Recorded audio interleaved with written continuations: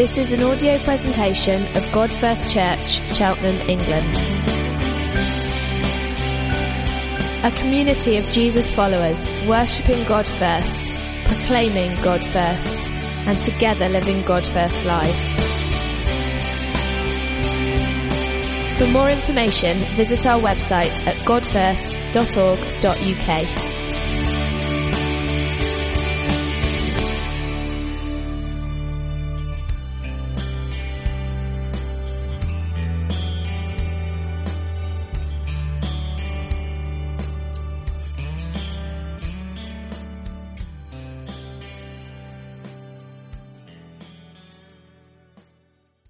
It's Romans 13:9 we're starting at, if you want to find it on your phones or in your Bibles.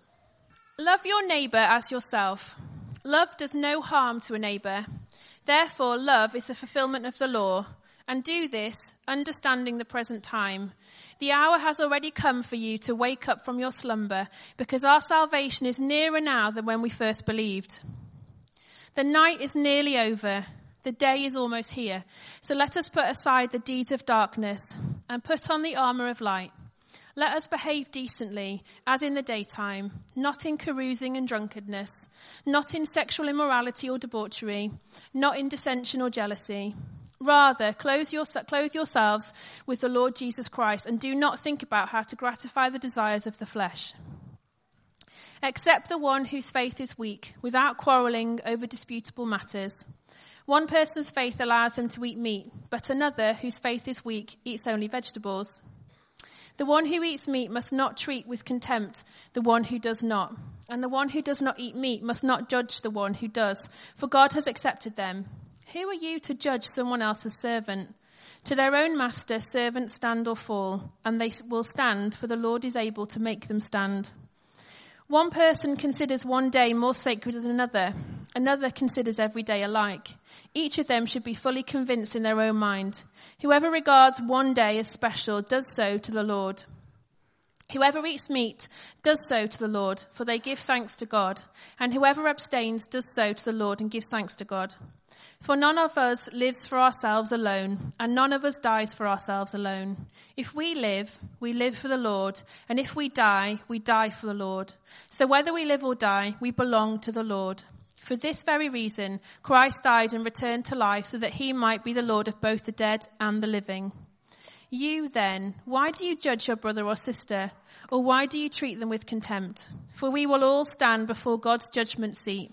It is written, as surely as I live, says the Lord, every knee will bow before me, every tongue will acknowledge God. So then each of us will give an account of ourselves to God. Therefore, let us stop passing judgment on one another. Instead, make up your mind not to put any stumbling block or obstacle in the way of a brother or sister. I am convinced, being fully persuaded in the Lord Jesus, that nothing is unclean in itself.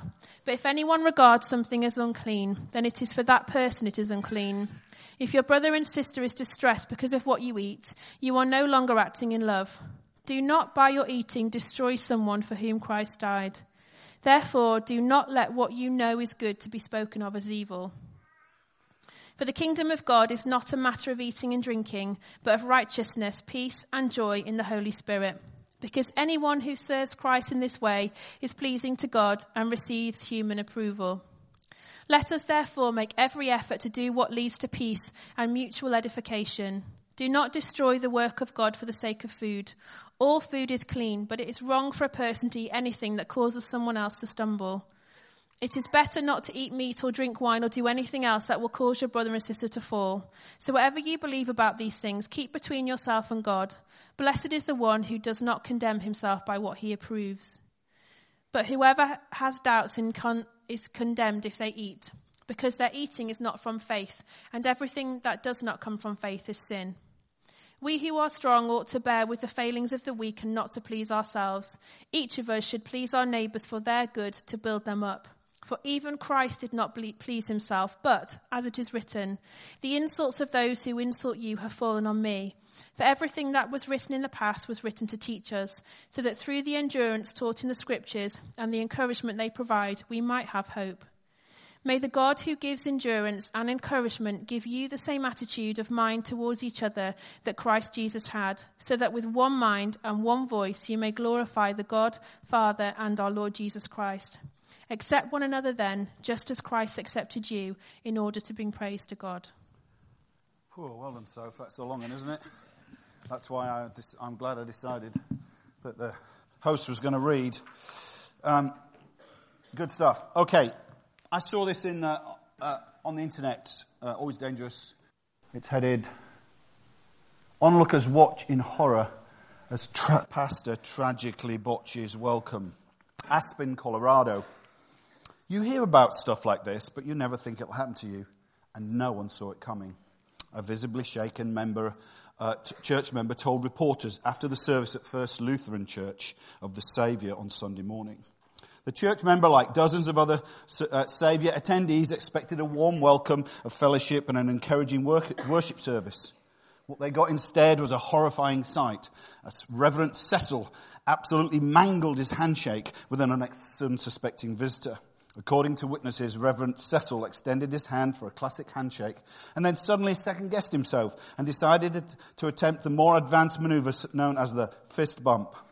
What ensued was several cringe-inducing seconds that shocked visitors. Felt like hours. It was gruesome.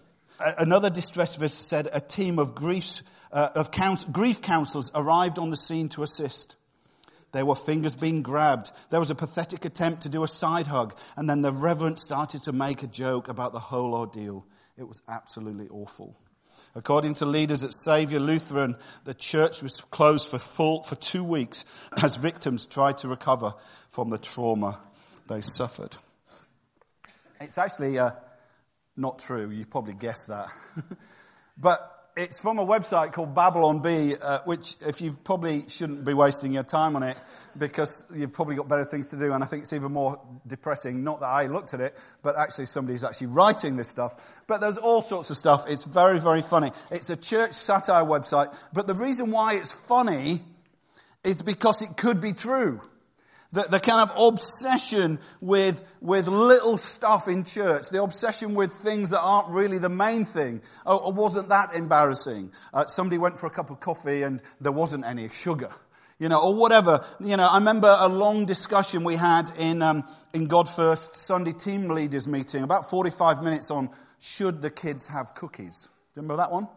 Long and vexed. It was heightened emotions. It was challenging. It was difficult. Should the kids have cookies?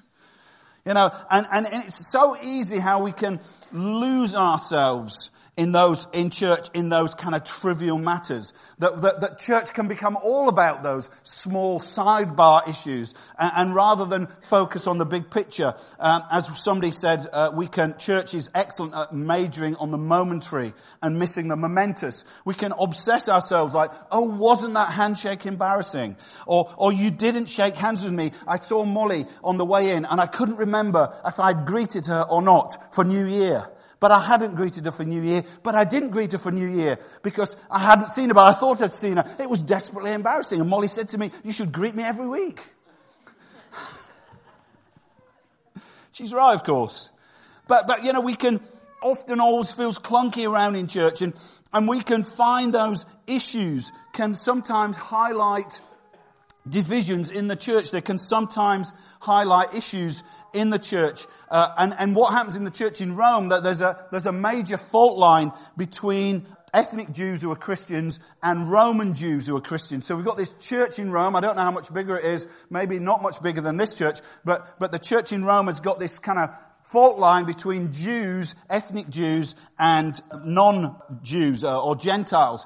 And this fault line kind of highlights a disagreement. And so Paul actually thinks this disagreement is so massive that he spends almost a chapter and a half talking about it. Now, we don't really understand why this disagreement was huge, but if you dig back into Jewish history, you might. There was 167 BC, so about maybe just over 200 years since Paul was writing to the Romans, there was a Greek king called Antiochus. He called himself Epiphanes, which means the God manifest. And he decided that Greek thinking and Greek culture was going to wipe out Jewish culture and Jewish thinking. So what he decided to do was to persecute the Jews. And the way he did that to most infuriate them was he set up an altar to Zeus, the god Zeus, in the temple in Jerusalem, and then slaughtered pigs as sacrifices on it. The Jews were so appalled, and are still, if you find websites, are so appalled, they called it the desolating sacrilege that Daniel spoke about, or the abomination that causes desolation. This was the worst possible thing that could happen. And Antiochus Epiphanes decided to get Jews to break the law of Moses. And he was determined to do that, but he was shocked that Jew after Jew after Jew would rather die than break the law of Moses. Eleazar, a 90-year-old teacher of the law, chosen to be beaten to death than break the law of Moses. A mother with 7 sons were all scalped and their hands and feet amputated. They shouted as it was happening, "The King of the universe will raise us up to everlasting life because we've died for his laws." Incensed, the king cut out their tongues. There were hundreds and hundreds who were tortured and executed because they refused to eat pork. We look at that today and think, really? Really? But yet the law of Moses talks about in Leviticus and Deuteronomy not to eat certain things.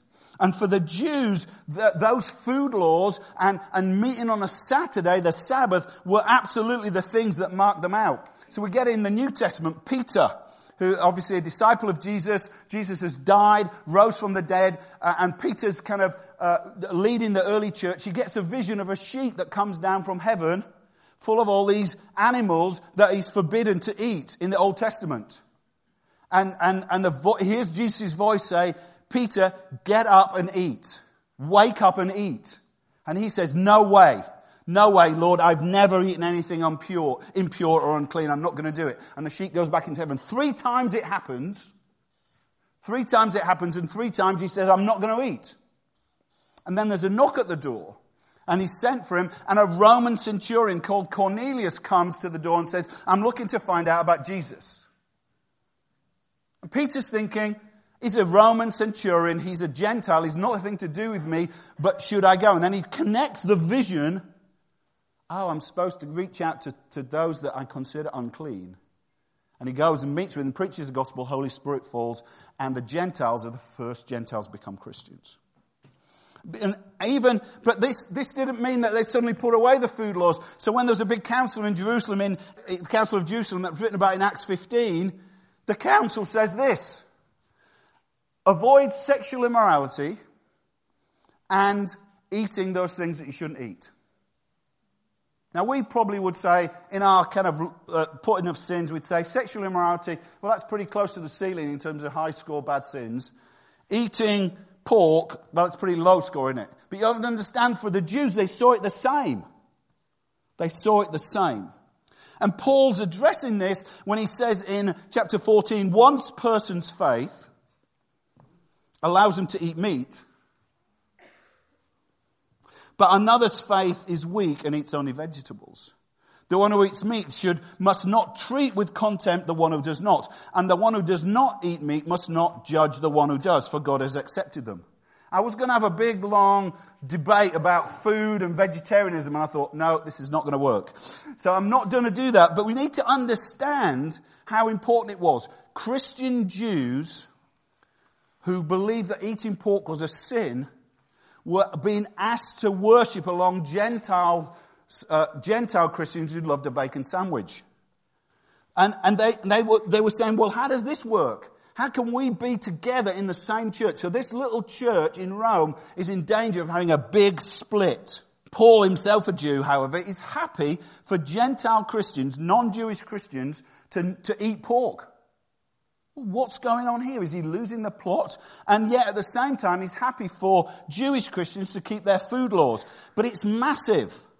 What he's doing is massive. Paul is saying following Christ is not essentially a Jewish movement that you need to keep the Jewish rules or the Old Testament laws. He's saying no, following Christ has transcended the Jewish rules and laws.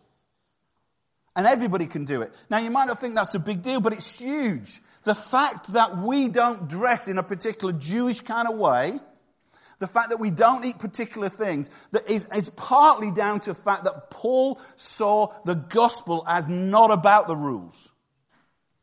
It's not about the culture and the tradition. It's not about that. It's about faith in Jesus. And he's saying that's the main thing.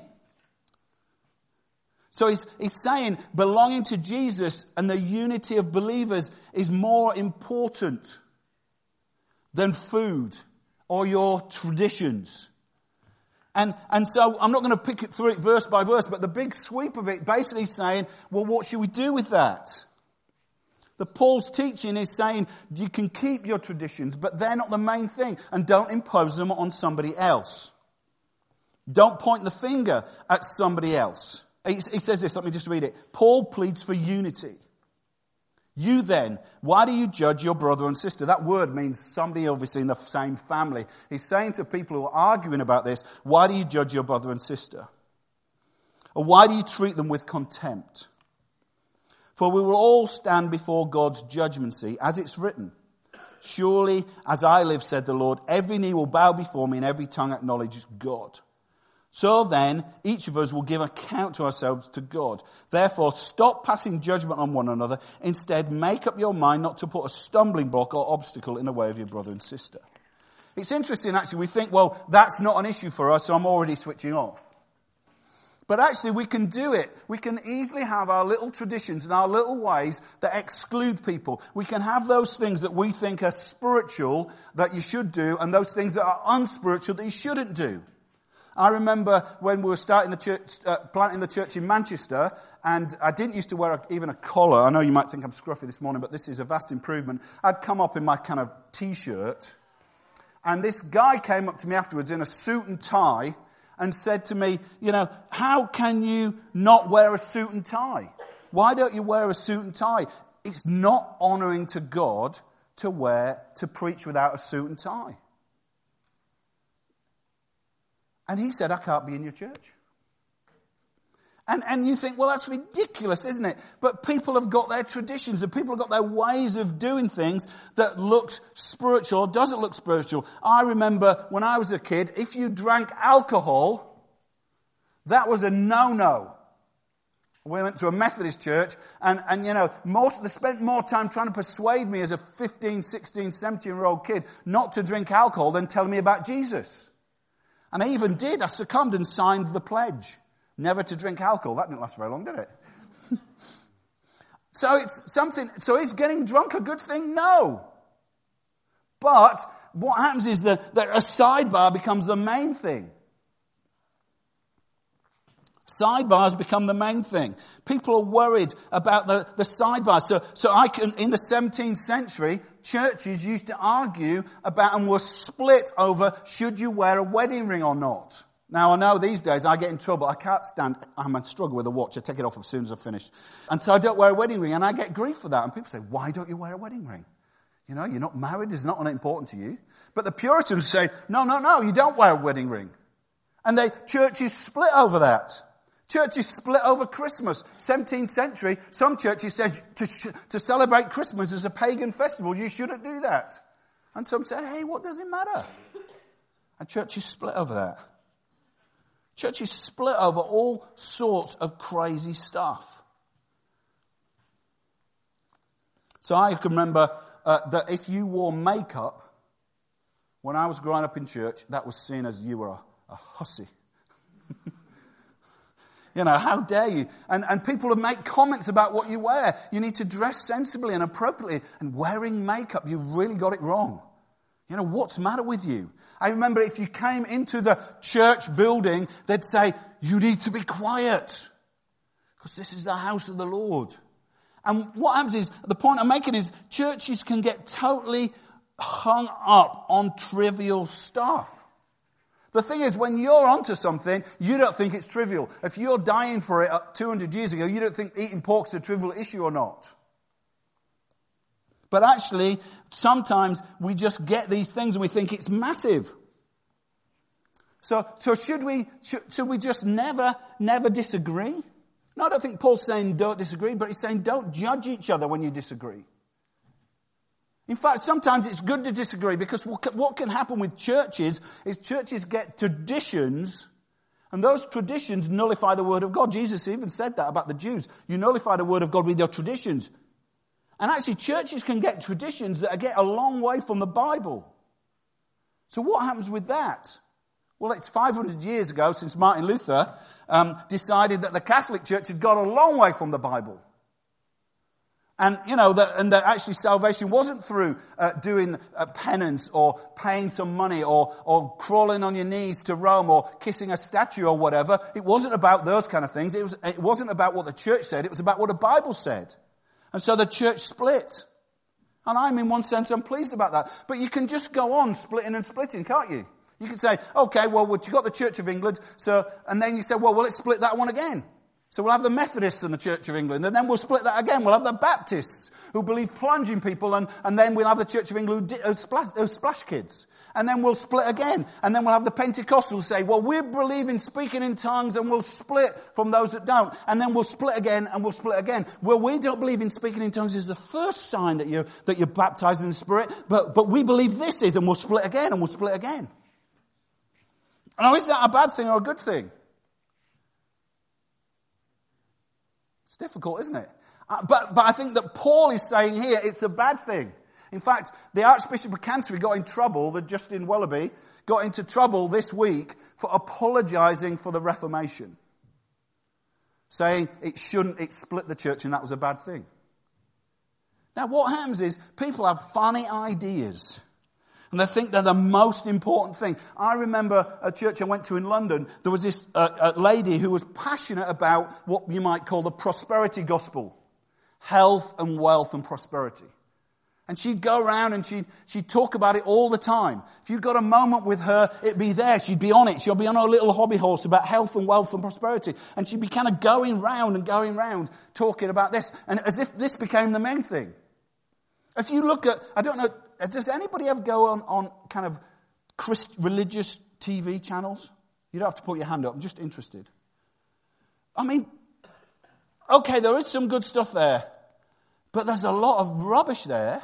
You flick through, 4 channels are about if you send $1 or $2 or $10, you're going to be rich. Then there's 2 channels about, you're going to just pray for this hanky and send it off and you get healed. And then there's 3 channels about we should all be going back to Israel and becoming and you think, what is it about? I mean, where's the channel about Jesus and the gospel, please? Do you understand what I'm saying? And we focus on all these things, and Paul's saying, guys, what's the matter?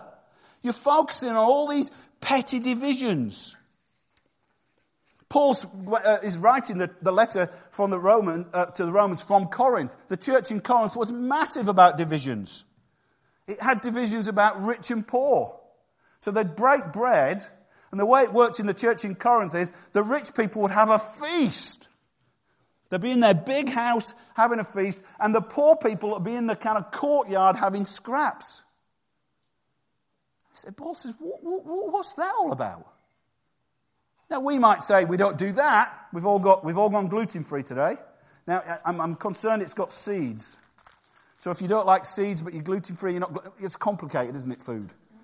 We've got issues with food, around food. But I'm sorry, it's seeded. So if you like gluten-free, that's great. You can share the one bread with us. But if you don't like seeded, I'm sorry.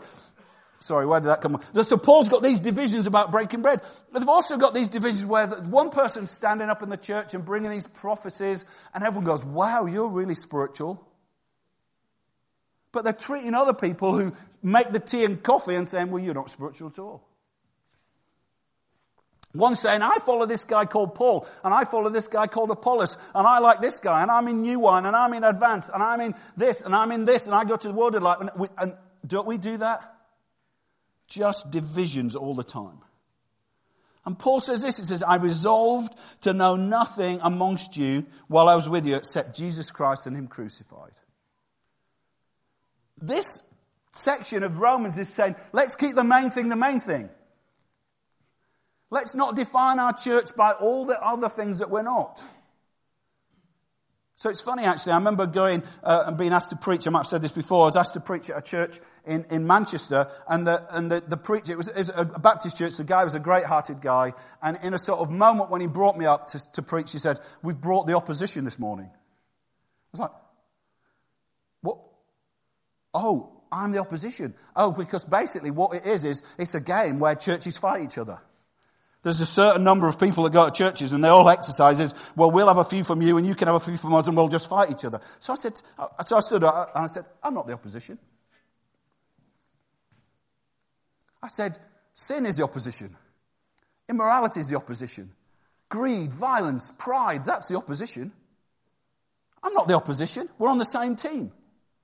So I love the fact that I've got a few guys that in church, few mates in Cheltenham that are church leaders that I get on well with. I get on really well with Roger Widdicombe, Anglican Church. Does a few things differently, does lots of things the same, but we're on the same team. I meet with John from Grace Church. They did partner with us. We're on the same team. But what's happening in this church in Rome is they're all saying, you're not on my team, you're not on my team, you don't do that. So one person lifts their hand in worship and think, well, I'm spiritual in one church. In another church, you think, you're a nutcase. I remember when I was in the Methodist church, if you wanted to put your hand up, and, like when you were worshipping, you were radical subversive. I know some churches that if you don't put your hands in worship, they say, what's the matter with you? Don't you speak in tongues? What's your problem? And Paul says, whoa, time out. So the kingdom of God is not about little things, eating and drinking, but righteousness and peace and joy in the Holy Spirit. If anyone serves Christ in this way, they're pleasing God. Therefore, let's do what leads to peace and mutual edification. Don't blow the church up for the sake of food. Churches get blown up for stupid reasons. People get cross for stupid reasons. People leave churches for stupid reasons. Sometimes they leave for good reasons. But people leave churches for all sorts of small reasons. If you're a Christian and you go to church and you've never been hurt or offended by a Christian, I'd love to talk to you afterwards. I'd love to talk to you after and say, well, what church have you been? Because if you've been in this church, I've probably offended you. I mean, me and Molly are busted now. Somebody's going to offend you. You're going to have this thought, oh, what's going on? The way Paul starts this little argument is quite helpful. He says, he starts in, the reading was long, but it starts in 13:9, which is where the section starts, I think. It says, love your neighbour as yourself. Love does no harm to a neighbour. Therefore, love is the fulfilment of the law. Now, if you're Jews there, sitting and listening to that, when you hear love your neighbour as yourself, what story are you thinking about? Love your neighbour as yourself. Jesus told a story. The Good Samaritan. Okay, the Good Samaritan. What happens in that story is a guy comes up to Jesus and says, what must I do to have eternal life? And Jesus, being very clever, says, well, you answer your own question, please. And he says, what's written in the law and what's your interpretation? And the teacher says, love the Lord your God with all your heart, with all your soul, and with all your strength, and with all your mind, and love your neighbour as yourself. Jesus says, do this and you'll live. What happens next is the teacher of the law feels under pressure and says, aha, but who is my neighbour? Jesus tells the story of the Good Samaritan. I think when Paul writes love your neighbour, I think that story, probably not written down by then, was resonating around. They would have heard it. They would have heard the stories of Jesus passed around orally about how the Samaritan, a foreigner who didn't keep God's laws, actually did what the laws required. And the priest and the Levite were worried about breaking God's laws. Just let the foreigner just die. And then Paul says, and do this understanding the present time. The hour has already come for you to wake up from your slumber. Because our salvation is nearer now when he first believed. The night is almost over, so clothe yourself with Christ. It's interesting, isn't it, when you hear about the present evil age, it sounds a bit like Paul saying, don't you understand that the end of the world is nigh? And it's nearer now than it was before.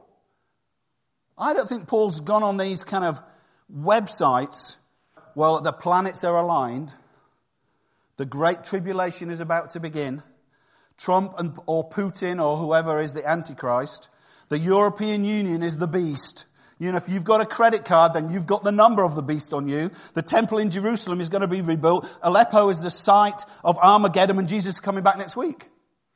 Don't you read those websites? No, good, well done. Paul's saying, no, we've got to understand the times we're in. Not, oh, Jesus is coming back next week, so look busy. You know, if you've watched Johnny English. Jesus is coming back, look busy. No, it's not saying Jesus is coming back, look busy. It's saying to understand the time we're in. We're in this time of this present evil age of darkness and sin. And a new age is coming. And a new age is coming. We live in that between the times period. The world is dark, so don't get involved in the things of darkness. But a new time is coming. When Jesus rose from the dead, he said, a new age has come. The days of the old evil age of sin and suffering and death are numbered, and a new age marked by salvation and healings and the outpoured Spirit is coming. And Paul's saying, let's get real. Let me summarize it this way. Wake up, church. Stop obsessing about ... because there's a lost world to win for Jesus. That's what he's saying. He's saying there's a lost world to win for Jesus. Don't worry about these small things and these little things that annoy you. There's a world to win for Jesus. So I'm upset because I'm not on the worship rota. No, too small. The world to win for Jesus. I'm going to waste my time, as Paul says, in sexual immorality. Stupid. There's a world coming. The old world is going. There's a new world coming. Live like that. Live that priority. You know, my gift for tea and coffee making is not being recognised, and I'm leaving the church. He's saying, no, there's a world that's winning for Jesus. And you know what churches do? I'm moaning about your church because I couldn't get a parking space. I drove around for 10 minutes, couldn't get a parking space, went home. The preacher, I came down the stairs and somebody said, would you sit over the far side and near the front? And I went, how dare they? How dare they tell me where to sit? You know, what is the matter with this church? The preacher goes on too long. I'm really not happy. You know, I don't like the songs. I don't like Flick's dress. Sorry, that wasn't in my notes. It just came. I do like your dress. But, you know, maybe somebody. What are we like? Oh, dear. If you've never been hurt in church, I'm leaving now. He mentioned my dress, and I'm leaving. There must be a church down the road that appreciates my dress. Oh, come on, guys. What are we like? What are we like? The world, this age is passing, and we're fighting about should we eat bacon sandwiches. Put off orgies and drunkenness, sexual immorality and debauchery. And all the Jews are going, yeah, that's what those Romans that have joined this church, what they're like. And then it says, and put off dissension and jealousy. Bang, they're nailed for their finger pointing, their self-righteous, judgmental attitudes. It's funny, my kids were back from uni, and there's definitely a preponderance. My two boys were definitely back from uni, and Damaris is on holiday, so I'll get them all. There's a preponderance for the pajama day. Hands up if you've had a pajama day over the holidays, yeah? I mean, it's okay. You know, you don't have to feel bad.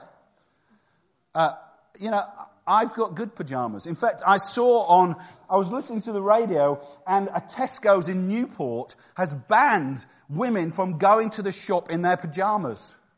It's just not right. It's just not seemly. You don't go to the shop in your pajamas. Because you know what? Pajamas say, you're not really organised for the day. You're not really acceptable for the day. You're really dossing around for the day. You're just going to watch the whole of Lord of the Rings today. You know, that's what's going to be happening today.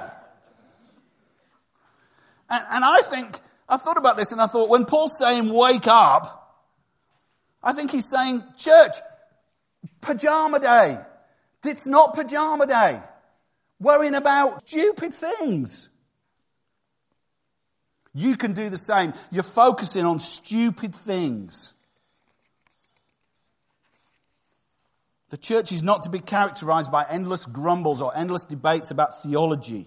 Theology does matter, but it's not about let's have a big row about this theology thing or that theology thing. We'll load up social media with our views. No.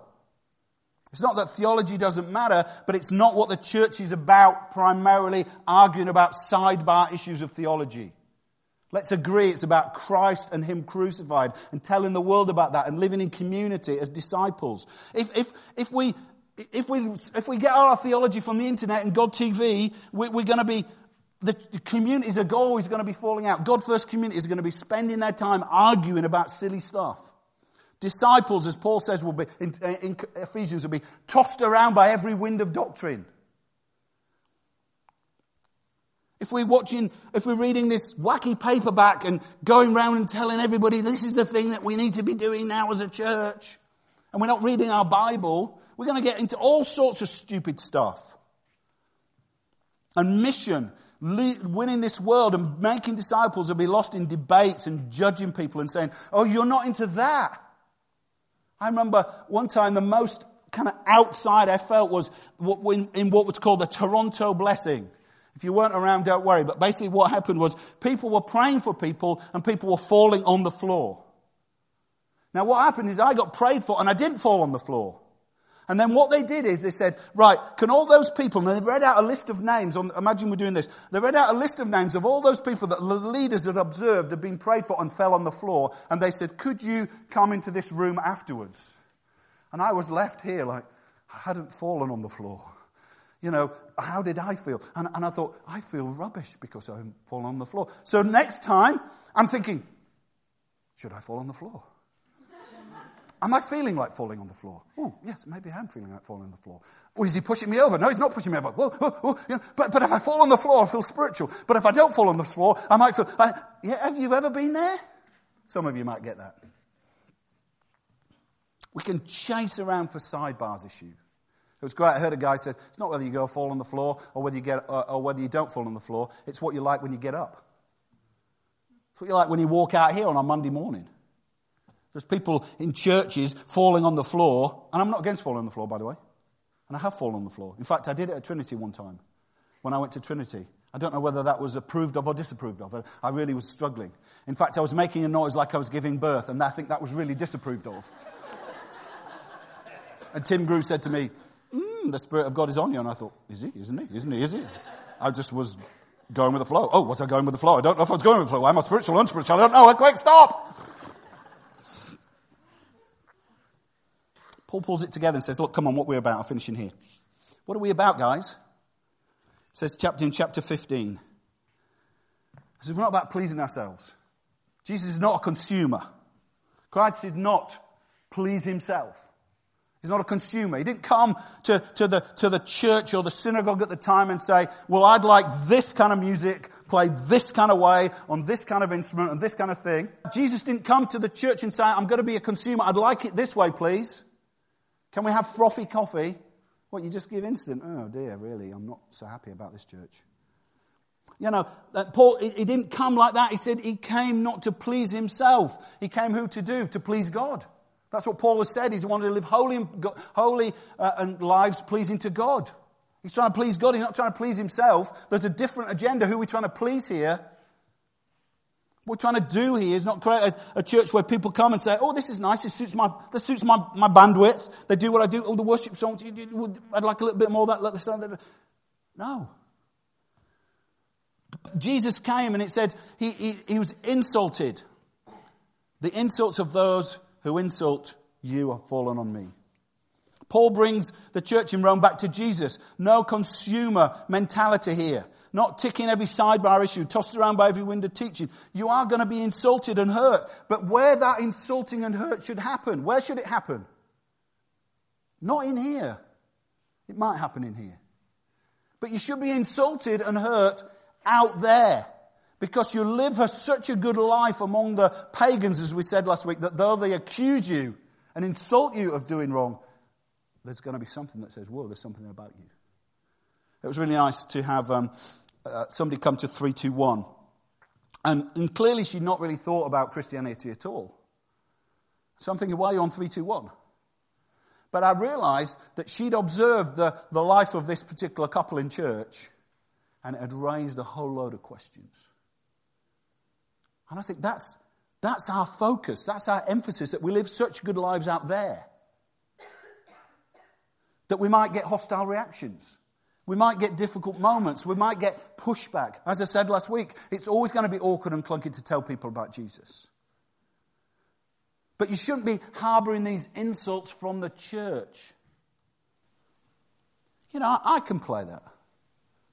You think, oh, it's all right for you, you get to preach here every week. And I'd love to do that. But I go to meetings and feel, why did they ignore me? Why didn't they recognise my gifting? Surely they should know how amazing I am. And I think, how stupid. If I'm going to be upset, let me be upset that the world is a mess. Let me be upset that my work colleagues don't care about Jesus. Let me be upset about that. What am I like? No. That if I'm going to be insulted, if I'm going to feel pressure, it shouldn't be because I've got upset by the church and the church are pointing their finger at me. It should be because I've identified with Jesus, who was wrongly judged and marginalized. Jesus was mocked and beaten and crucified. Let our hurts be not about the sense of rejection from the church, but about actually we've been rejected from the world. Paul's great desire is to find their sense of unity. And what he says is, he talks about broken bread, doesn't he? And I love it in the Anglican service, they say, what do they say? Though we are many, one body, because we all share the one bread. Food can be awfully divisive. I like this food, I like that food, I like that, I don't like that, I eat too much, I don't eat too much. We've got complex relationships with food. But food is where we declared independence from God, right at the beginning. And food here is where we declare dependence on God. Unity is around a meal. Jesus says, if you're one of my followers, then come and eat with me. Come and have this meal with me. Let's have a meal together. Those you eat with are those you care about. And Jesus' body was broken, and he said, this is my body, broken for you. This is my blood, shed for you. Paul finishes, he says, it matters. We want to be with one voice and one mind, glorifying God. If the church is a worshipping church, not they just have a great band, but if they're a worshipping church, if they live a life of worship, that is what we should do. We shouldn't be arguing about bacon sandwiches. We should be a worshipping church. Accept one another just as Christ accepted you, in order that you may bring peace to God. That shouldn't be about accepting each other in church. It should be actually people from all sorts of diverse backgrounds coming to this church, and we don't go, you can't come in here like that. Oh, you do that? Sorry, you're not allowed. Now, there is a place for lives to be changed, but actually the church should be open. Jesus prays this, though. Right at the end, let's finish with this.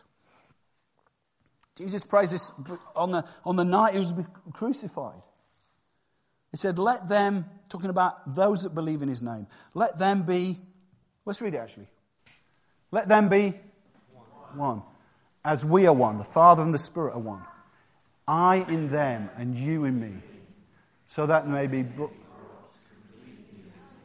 then the world will know you sent me and love them even as you've loved me.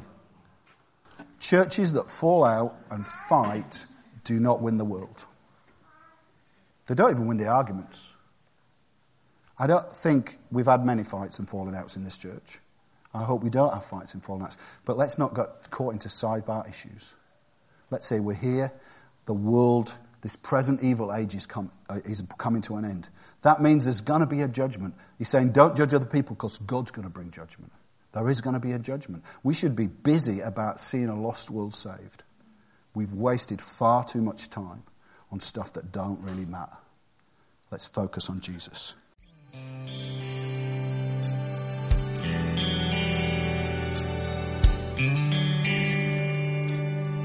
For more information, visit our website at godfirst.org.uk.